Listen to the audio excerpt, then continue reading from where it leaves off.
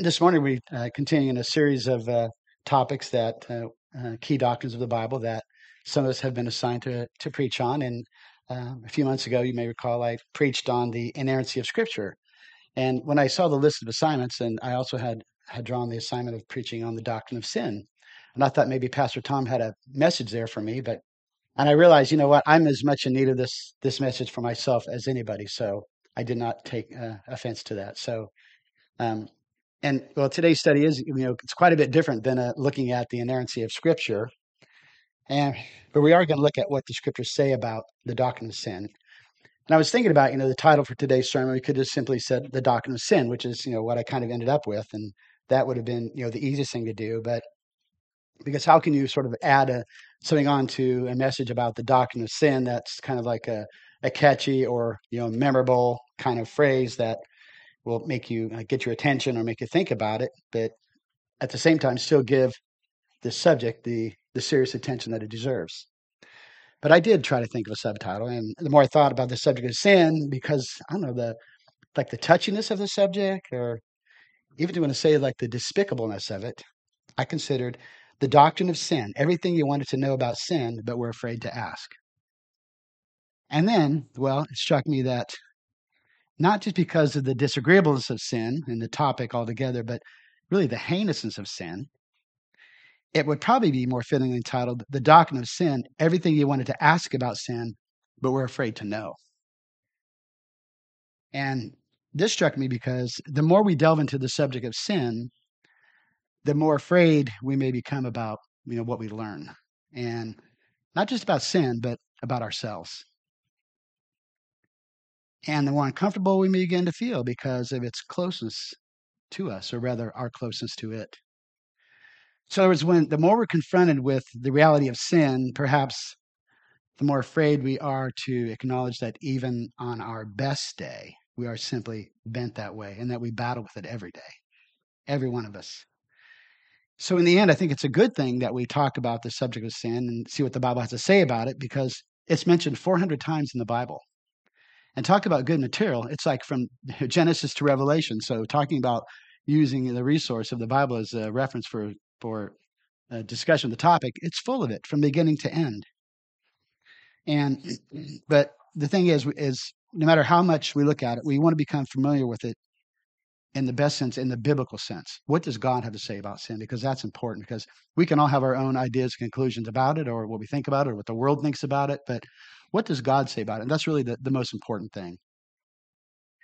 And here's where I'm headed with this, is that kind of like the underlying theme, though I'm not going to repeat this theme, but it should be underneath all this, is that one cannot hold a scriptural view of God and the plan of salvation without first having a scriptural notion of sin. In other words, how can you talk about sin without talking about salvation? Conversely, how can you talk about salvation without talking about sin? So the more we understand about sin and the more we realize our proclivity for it, the more we should tremble before God because of our sinfulness, and the greater concern we should have for our fellow man, for our fellow sinners who are in need.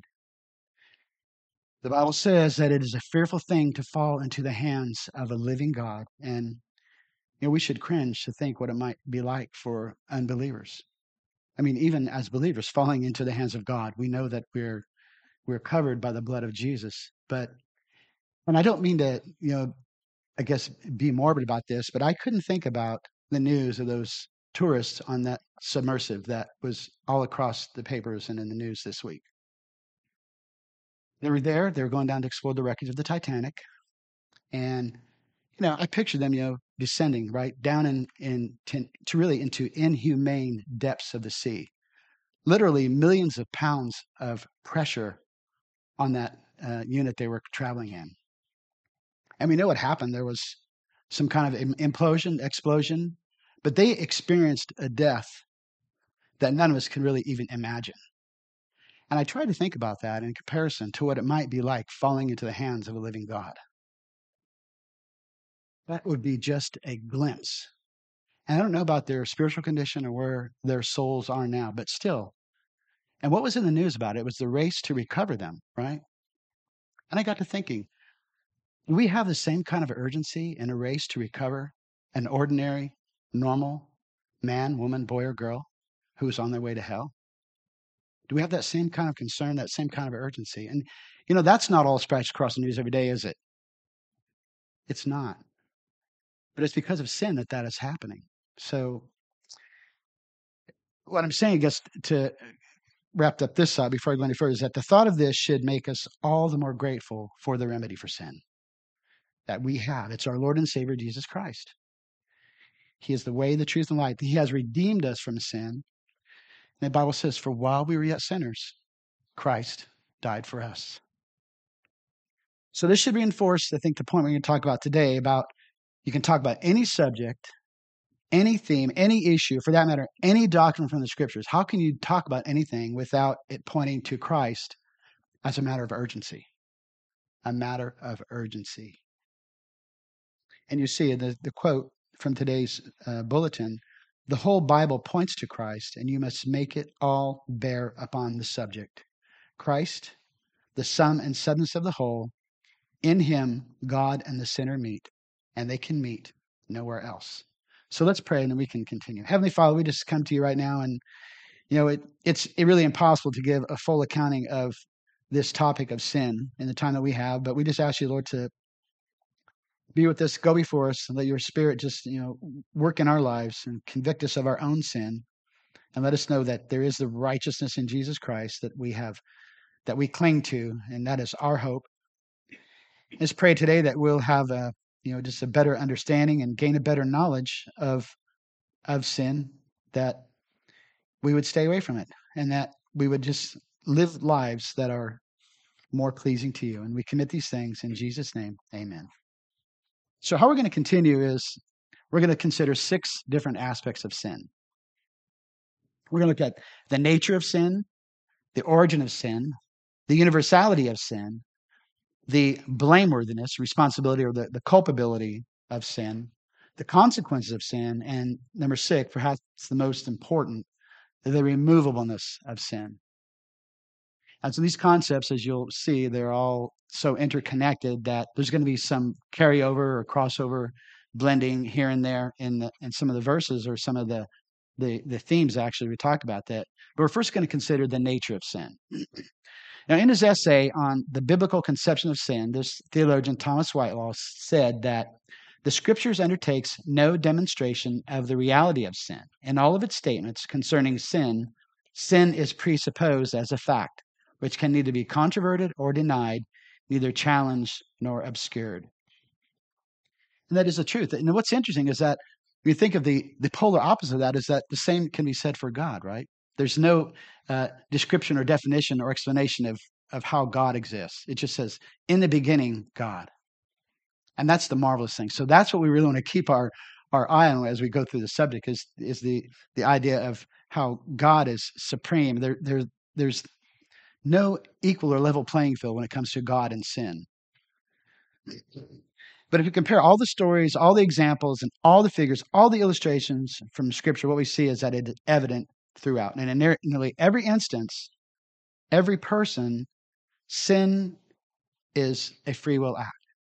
And it's a free will act of an independent, intelligent, moral, responsible being asserting themselves against the will of God.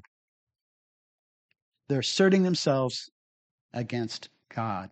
And it's that will of God that we see that is every subject is learning from his law. That's how we see what God's will, and it's in his law. And first, from what is typically thought of as the Mosaic law from the Old Testament, the principal law, the 10 Commandments. I realize it's going to be something that we're looking at in our Sunday school lesson next week, but this is where we can begin. So you shall have no other gods before me. You shall not make for yourself a carved image. You shall not take the name of the Lord your God in vain. Remember the Sabbath day to keep it holy. Honor your father and your mother. You shall not murder. You shall not commit adultery. You shall not steal. You shall not bear false witness against your neighbor. And you shall not covet. So these are from, again, the Mosaic law. And in general terms, the whole Law of Moses in the first 5 books of the Bible. That's the Torah in the Hebrew, or the Pentateuch, which means 5 books. But more specifically, the Law of Moses refers to some 600 plus laws that God spelled out for the nation of Israel. 600. Those are all can be found in the books of Moses, namely books the second through the fifth book of the Pentateuch. But let's consider the New Testament. And for instance, Jesus exchanged with the Pharisee in Matthew chapter 22. This could also be considered an example of the law. Jesus said to him, "You shall love the Lord your God with all your heart, with all your soul, and with all your mind. This is the first and greatest commandment. And the second is like it." And we're familiar with this too. "You shall love your neighbor as yourself. On these 2 commandments hang all the law and the prophets." Didn't Jesus add a third commandment in the New Testament? He did, in the upper room at the Last Supper. To the disciples, he said, "A new commandment I give to you, that you love one another as I have loved you, that you also love one another. By this, all will know that you are my disciples, if you have love for one another." So those are the emphasis that Jesus made from the New Testament perspective on the law. Psalm 19 says this: "The law of the Lord is perfect, converting the soul. The testimony of the Lord is sure, making wise the simple. The statutes of the Lord are right, rejoicing the heart. The commandment of the Lord is pure, enlightening the eyes. The fear of the Lord is clean, enduring forever. The judgments of the Lord are true and righteous altogether. More to be desired are they than gold, yea, than much fine gold. Sweeter also than honey and the honeycomb. Moreover, by them your servant is warned, and in keeping them there is great reward." So that's what's interesting about the law, is that here we have these standards, but here it says they are a warning to us. They are a warning. And if we keep them, though, there's great reward. But who can keep the law? I mean, God gave the law to the Israelites to show them actually their sinfulness. There was no way they could keep the law. It was impossible.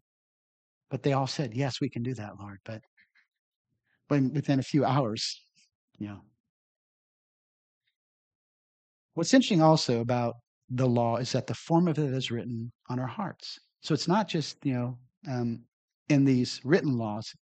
There's the law written on the hearts of men. And Romans chapter 2 describes that for us. In verses 14 and 15, it says, "For when Gentiles who don't have the law by nature do the things in the law, these, although not having the law, are law to themselves, who show the work of the law written in their hearts, their consciences also bearing witness, and between themselves their thoughts accusing or else excusing them."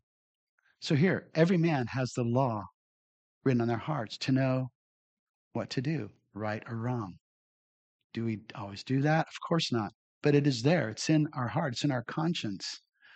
The Westminster Confession says that sin is any transgression of the law of God or any lack of conformity unto it.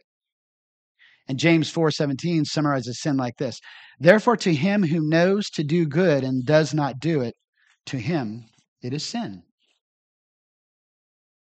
So whether from the law written on the scriptures or the law written on the heart, there is a perfect consistency and harmony in God's law. And ultimately, as it says in Romans chapter 3, verse 20, by the law is the knowledge of sin. So can we summarize that sin is typically viewed in the scriptures relative to God's perfect, holy, and righteous law. So that's kind of the beginning point. But what about sin, and how is it described in the Old Testament? Well, there are 3 Hebrew words commonly used signifying sin from the Old Testament. There's iniquity, the word sin, and the word transgression. And what's interesting is that these 3 references are often cited in combination in the scriptures. Even though they carry different meanings, they are often cited together. Job 13:23 is an example. As he goes to the Lord in prayer, he's defending himself from his associates, and he's crying out to God, and he says, "How many are my iniquities and sins? Make me know my transgression and my sin." So they're just in 2 lines. We see the example of all 3 references used. David also uses these very three words when referring to himself in the psalm we read today, acknowledging his great sin against God with Bathsheba and Uriah. He says, "Wash me thoroughly from my iniquity and cleanse me from my sin, for I acknowledge my transgressions, and my sin is always before me." So what I want to do is first take a look at iniquity. The Old Testament word for iniquity, and by the way, I'm not going to try to pronounce these Hebrew and Greek words as we go through them, but just refer to the words themselves.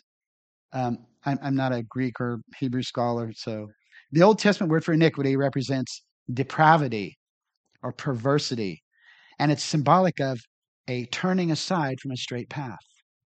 A turning aside from a straight path. You could probably imagine a reference we're familiar with, expressed in Isaiah 53:6. It says, "All we like sheep have gone astray and have turned everyone into his own way." So again, it pictures that illustration. In other words, we have all turned away from God's straight path of perfection, haven't we? That's iniquity. The second reference is the word for sin itself, which portrays a meaning with which perhaps we may be more familiar. That is the missing a mark. Missing a mark. Scripturally, this is associated with falling short, or it's a failure to do what one should do. And this concept is referred to 70 times in Leviticus alone, and it's namely associated with all the offerings for sin described under that sacrificial system, which incidentally, all of which foreshadowed Christ's atonement for sin. Leviticus 17:11 says, "For the life of the flesh is in the blood, and I have given it to you upon the altar to make atonement for your souls. For it is the blood that makes atonement for the soul." And it's repeated a little bit differently in Hebrews 9:22. It says, "According to the law, almost all things are purified with blood, and without shedding of blood, there is no remission."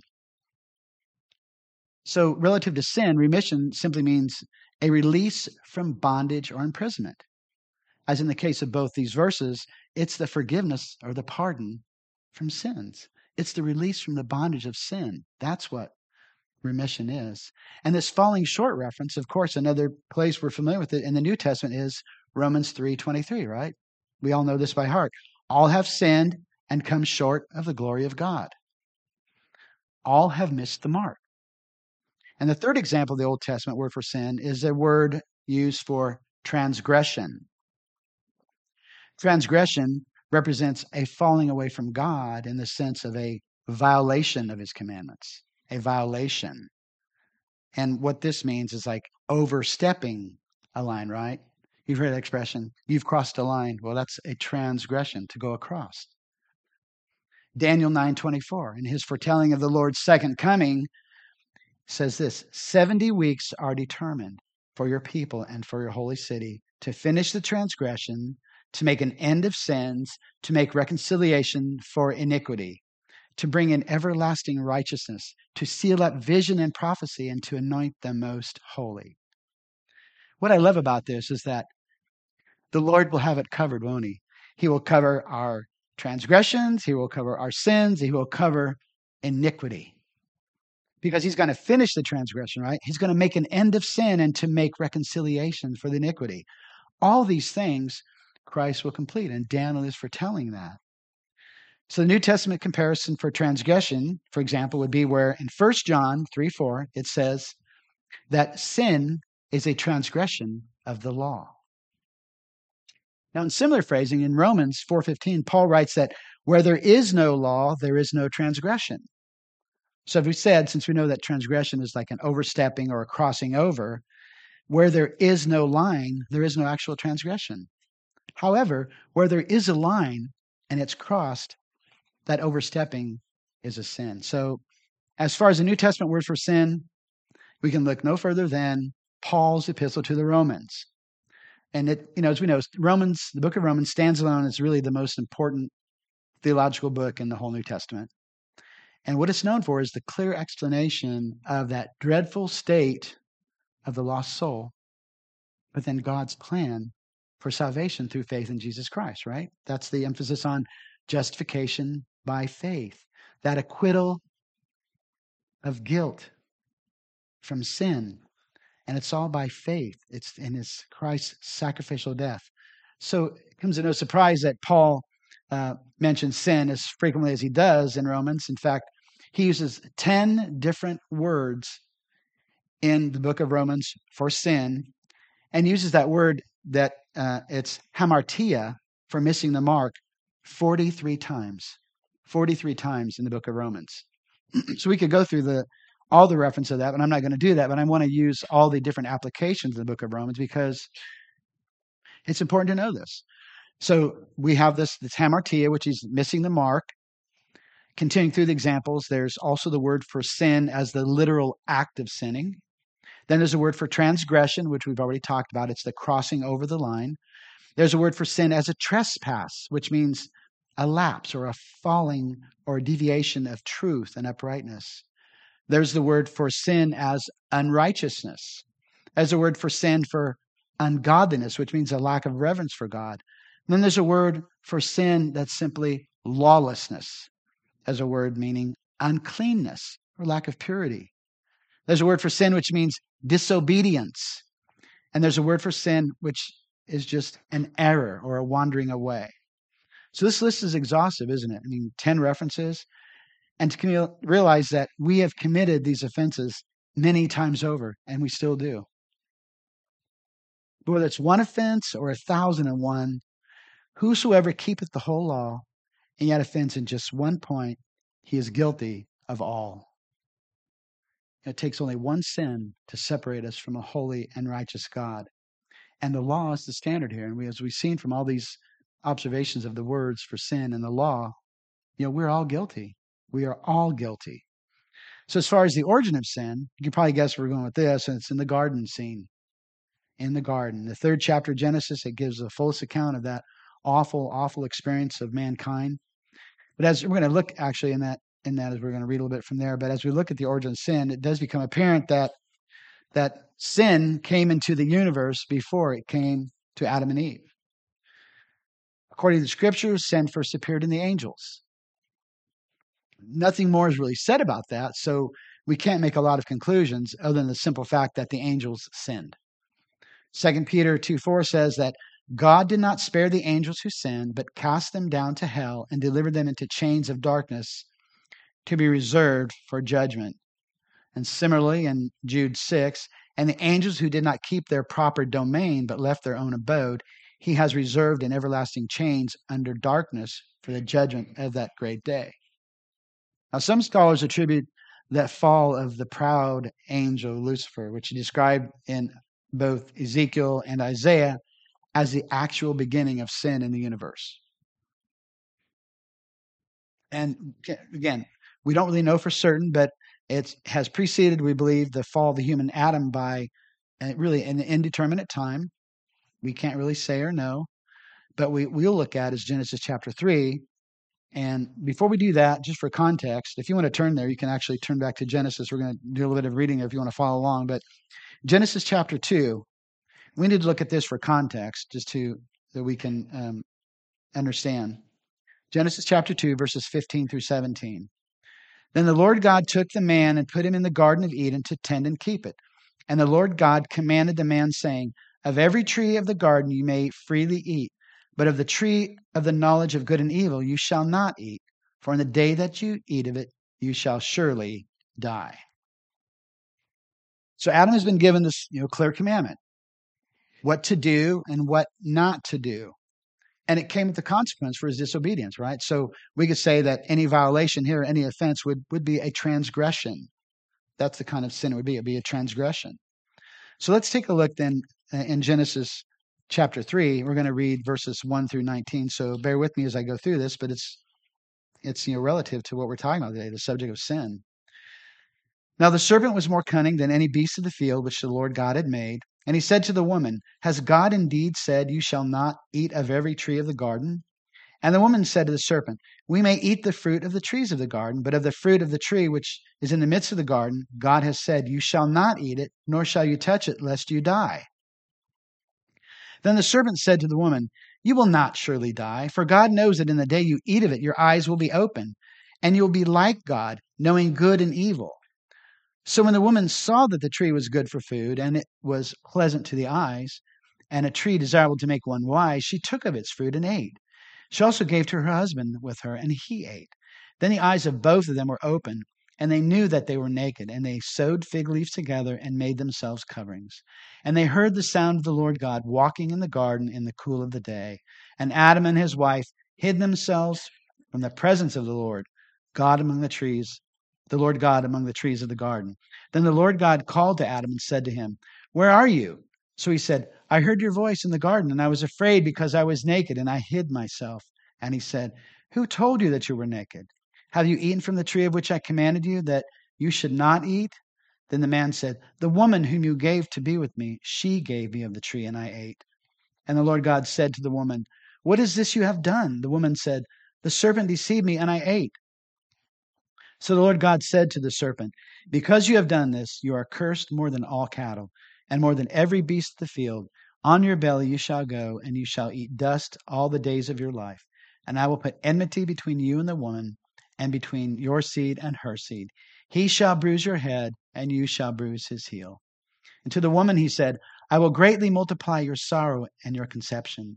In pain you shall bring forth children, and your desire shall be for your husband, and he shall rule over you." Then to Adam he said, "Because you have heeded the voice of your wife, and have eaten from the tree of which I commanded you, saying, You shall not eat of it, cursed is the ground for your sake, and in toil you shall eat of it all the days of your life. Both thorns and thistles it shall bring forth to you, and you shall eat the herb of the field. In the sweat of your face you shall eat bread, till you return to the ground. For out of it you were taken, for dust you are, and to dust you shall return." Which in the end, there is that promise of death, isn't it? To dust you shall return. So for the sake of time, we can't really discuss, every single relevant thing in this passage. But in short, the serpent enticed Eve to eat of the fruit of the tree of the knowledge of good and evil, and she in turn enticed Adam to follow suit. God entered into the narrative here and pronounced judgment on the serpent for his wicked deed, and also on Eve and then on Adam for their transgression. The consequences of their actions, and particularly of the actions of Adam and Eve, have impacted the course of history forever.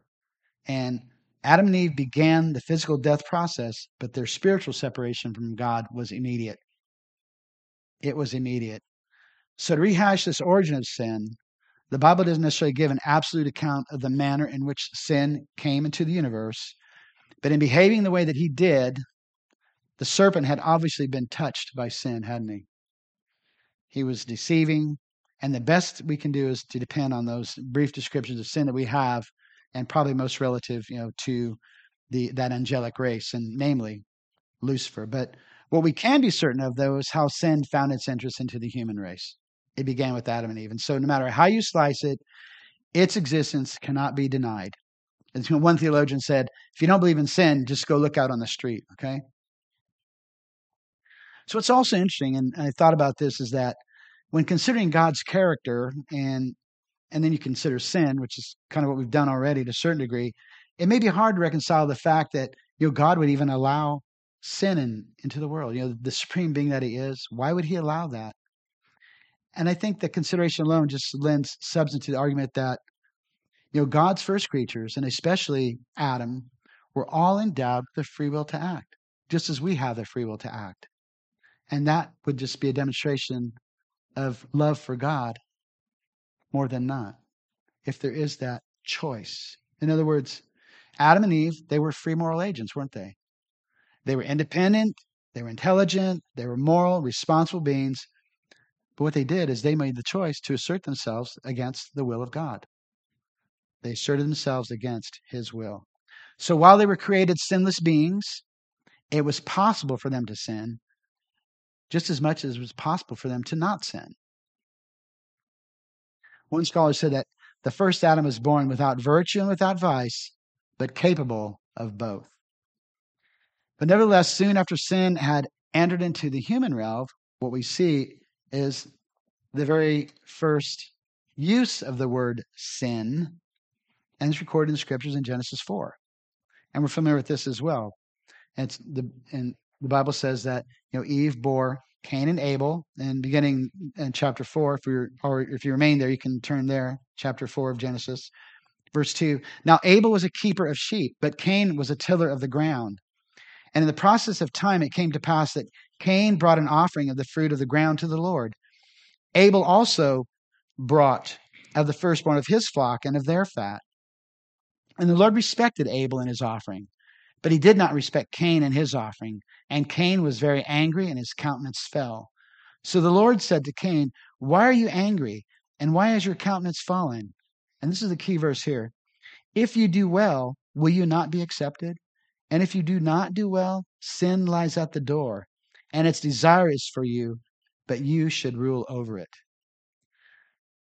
So from this passage, our first impression might be that it was the appropriateness of his sacrifice, that animal sacrifice, that God respected Abel and his offering. And then it was for the inappropriateness of the sacrifice of Cain that his was not accepted. But Hebrews 11:4, and don't you love us about the New Testament? It explains to us things that aren't always disclosed in the Old. But Hebrews 11:4 says that it was the sacrifice of the heart that was pleasing to God. It says, by faith, Abel offered to God a more excellent sacrifice than Cain, through which he obtained witness that he was righteous, God testifying of his gifts. So according to Hebrews, Abel's offering was made in faith. It was in a desire to truly please God, to truly worship him. And Cain's offering really was, I think, made just to justify himself. But really, no matter how you compare the appropriateness of those sacrifices, God is pleased most with the attitude of the heart, isn't he? 1 Samuel 16:7, "For the Lord does not see as man sees, for man looks at the outward appearance, but the Lord looks at the heart." And the Lord looked right into Cain's heart, didn't he? And just as he did with Adam and Eve in the garden, God asked questions of Cain that he already knew the answer to. But I think his asking was an entreating. It was an entreating of Cain, "Let me help you. Let me help you, Cain." From what God said, we can clearly see that God wanted Cain to know that dangerous path of sin that he was on. He wanted him to resist that pull towards the violence and the anger that was within. God warned Cain about the destructive power, the dangerous power of sin. And what is clear that from the scriptures, Cain had a choice. He had a choice in his actions. If you do not do well, sin lies at the door, and its desire is for you, but you should rule over it. To me, that says that Cain had an option there. He could have ruled over it. He could resist sin, or he could give in to it. The thrust is this, that Cain could be obedient to God, or he could be obedient to sin. You know, the Gospel of John alludes to this in one sense. In chapter 2, beginning in verse 19, "Men loved darkness rather than light, because their deeds were evil. For everyone practicing evil hates the light and does not come to the light, lest his deeds should be exposed. But he who does the truth comes to the light, that his deeds may be clearly seen, that they have been done in God." In the same vein, in James chapter 1, verses 14, 15, "But each one is tempted when he is drawn away by his own desires and enticed. Then when desire has conceived, it gives birth to sin, and sin, when it is full grown, brings forth death."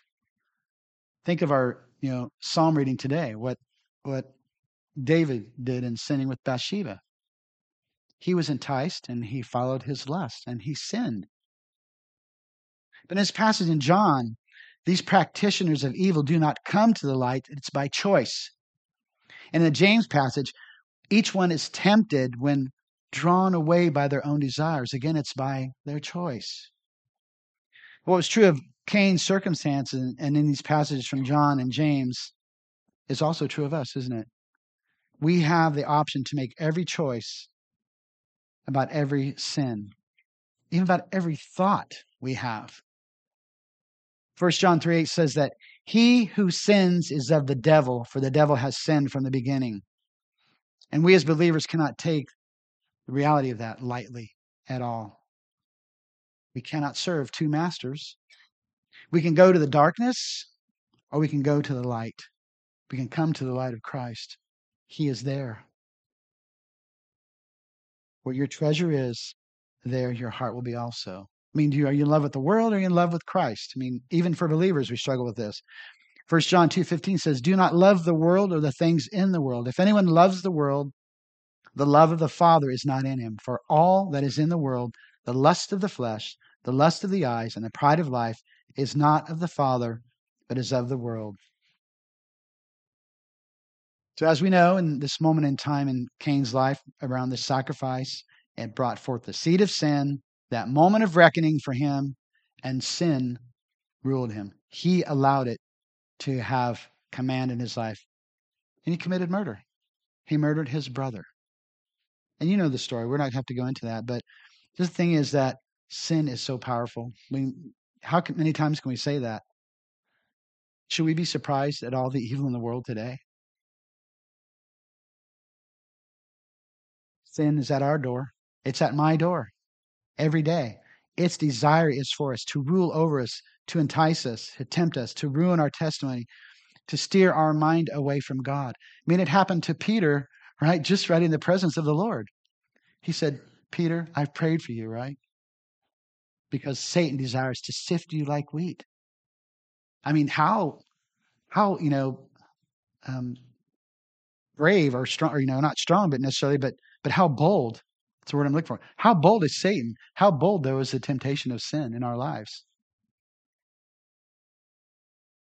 The third point, one of the most pointed verses about the origin of sin, speaks plainly of the universality of sin. It's Romans 5:12. Therefore, just as through one man sin entered into the world, and death through sin, and thus death spread to all men because all have sinned. And we saw that in Romans, the 3:23 verse. All have sinned and fallen short of the glory of God. Romans 3 also says, there is none righteous, no, not one. We're all guilty. And to think of it this way, it's evident that from the scriptures that, sin is not just reserved for only a few, okay? And it's not exclusive to any particular period in time in history. Ecclesiastes says that everything has a season. Well, sin is present in every season for individuals, but also in every phase of life. For every single man, woman, boy, and girl throughout every age of history, every race, every land, every situation that every individual has ever been placed in, sin is there. God is too.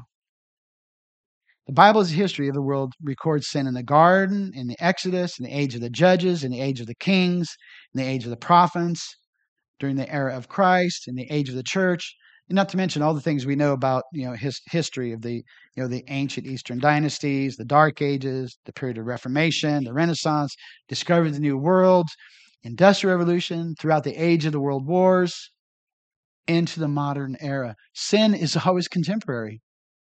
It will always be with us, except for that day when the Lord will put an end to these things. But Solomon said, there is no man that sinneth not. And to think that is true even of the best men who have been born again. You've heard our own pastor say from this pulpit that the best of men are men at best. David, the man after God's own heart, said of himself that in sin did my mother conceive me. He was born with a sin nature. How about Paul, the greatest theologian that ever lived? He was the Lord's chief agent during the apostolic age. He says, for I know that in me, that is in my flesh, nothing good dwells. For to will is present with me, but how to perform what is good I do not find. For the good that I will to do, I do not do, but the evil I will not to do, that I practice. Now, if I do what I will not to do, it is no longer I who do it, but sin that dwells in me. He concludes this passage, as we all know. O wretched man that I am, who will deliver me from this body of death? I thank God through Jesus Christ our Lord. So then with the mind I myself serve the law of God, but with the flesh, the law of sin. So believers, we need to take heed that 1 John 1:8 says that if we say we have no sin, we deceive ourselves and the truth is not in us.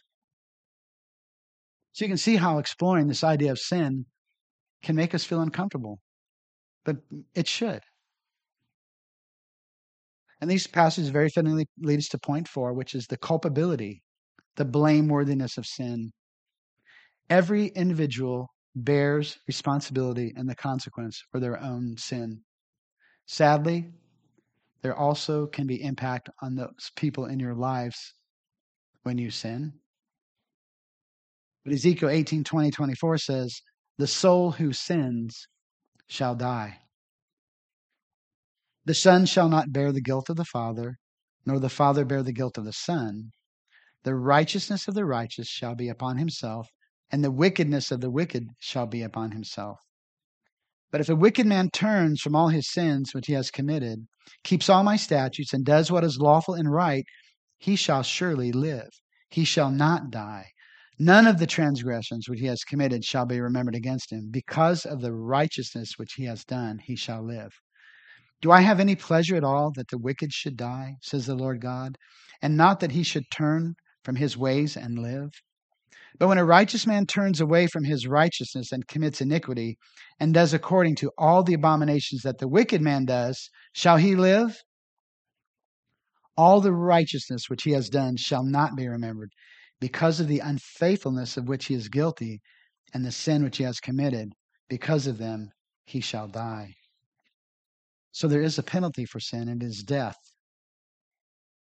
And in this passage, we visit not just that blameworthiness of sin, but the consequences. Simply stated, the wage of sin is death. Imagine that.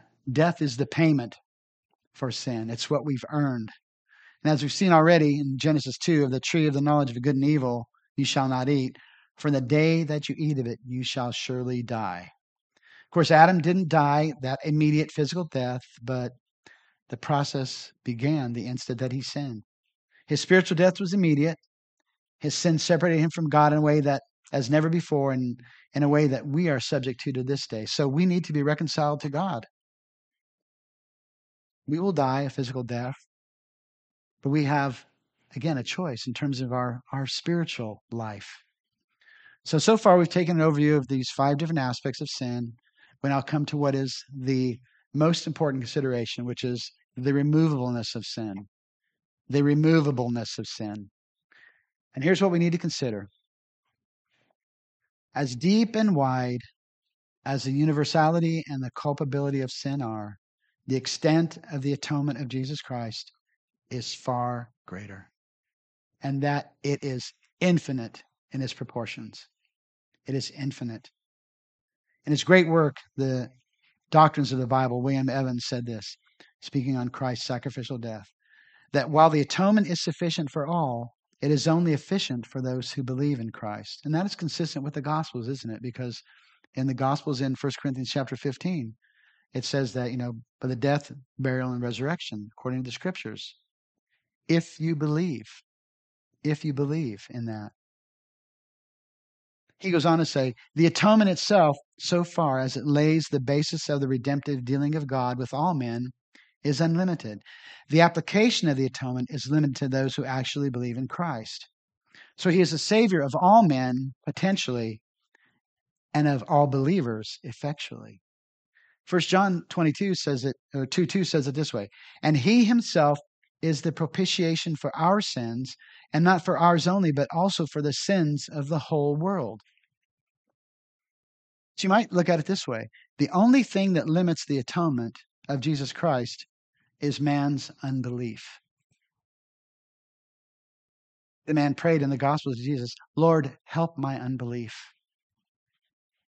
Many verses corresponding to that unlimited grace and mercy of God in providing that full propitiation for sins, which is Jesus Christ. He's the only perfect, acceptable sacrifice for anybody, but now especially for unbelievers who remain dead in their trespass and sins, separated from God, but they still have access to the throne of God, don't they?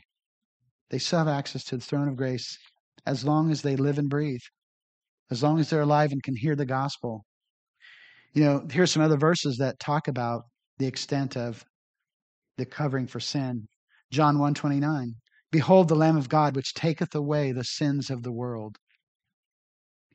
1 Timothy 2, 5 and 6. For there is one God and one mediator between God and men, the man Christ Jesus, who gave himself a ransom for all. Hebrews 2, 9. But we see Jesus, who was made a little lower than the angels for the suffering of death, crowned with glory and honor, that he, by the grace of God, might taste death for everyone. 1 Peter 3:18. Christ also hath once suffered for sins, the just for the unjust. Titus 2:11. For the grace of God that brings salvation has appeared to all men.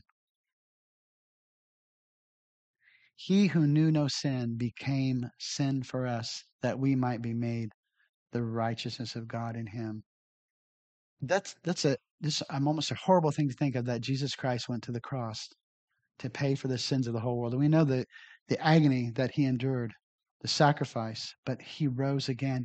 He is victorious over death and sin at the cross of Calvary. And so in that sense, and it's just as infinite the extent of the atonement of Jesus Christ is, so is the extent of his forgiveness for sins for those who trust in him. It's also infinite. It's in proportions. And its proportions, it is infinite.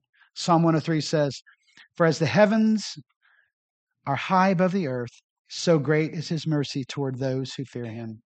As far as the east is from the west, so far has he removed our transgressions from us. That's an infinite proportion. If you're here today and you don't know Jesus Christ as your Savior, right now is your time. Today is your day of salvation. You only need to believe. You know, Jesus Christ said that I am the way, the truth, and the life, and no one comes to the Father but through me. So if you don't believe, the question we're all asking, what is stopping you? God loves you, and no matter what your circumstances are, you have a choice. Maybe you're one of those who have a belief system that doesn't even believe in God, doesn't even recognize God, and therefore doesn't even recognize sin. You make every effort to explain everything away, right? Well, friend, God loves you. You still have a choice. Maybe one of those who are so steeped in sin and under the power of it, your conscience is seared, your heart is hard.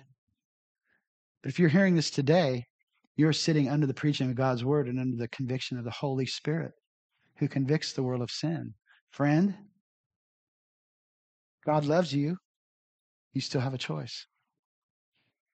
Maybe you're one of those who just have decided to not think about it, just putting it off for a while. Maybe I'll get to that later in my life.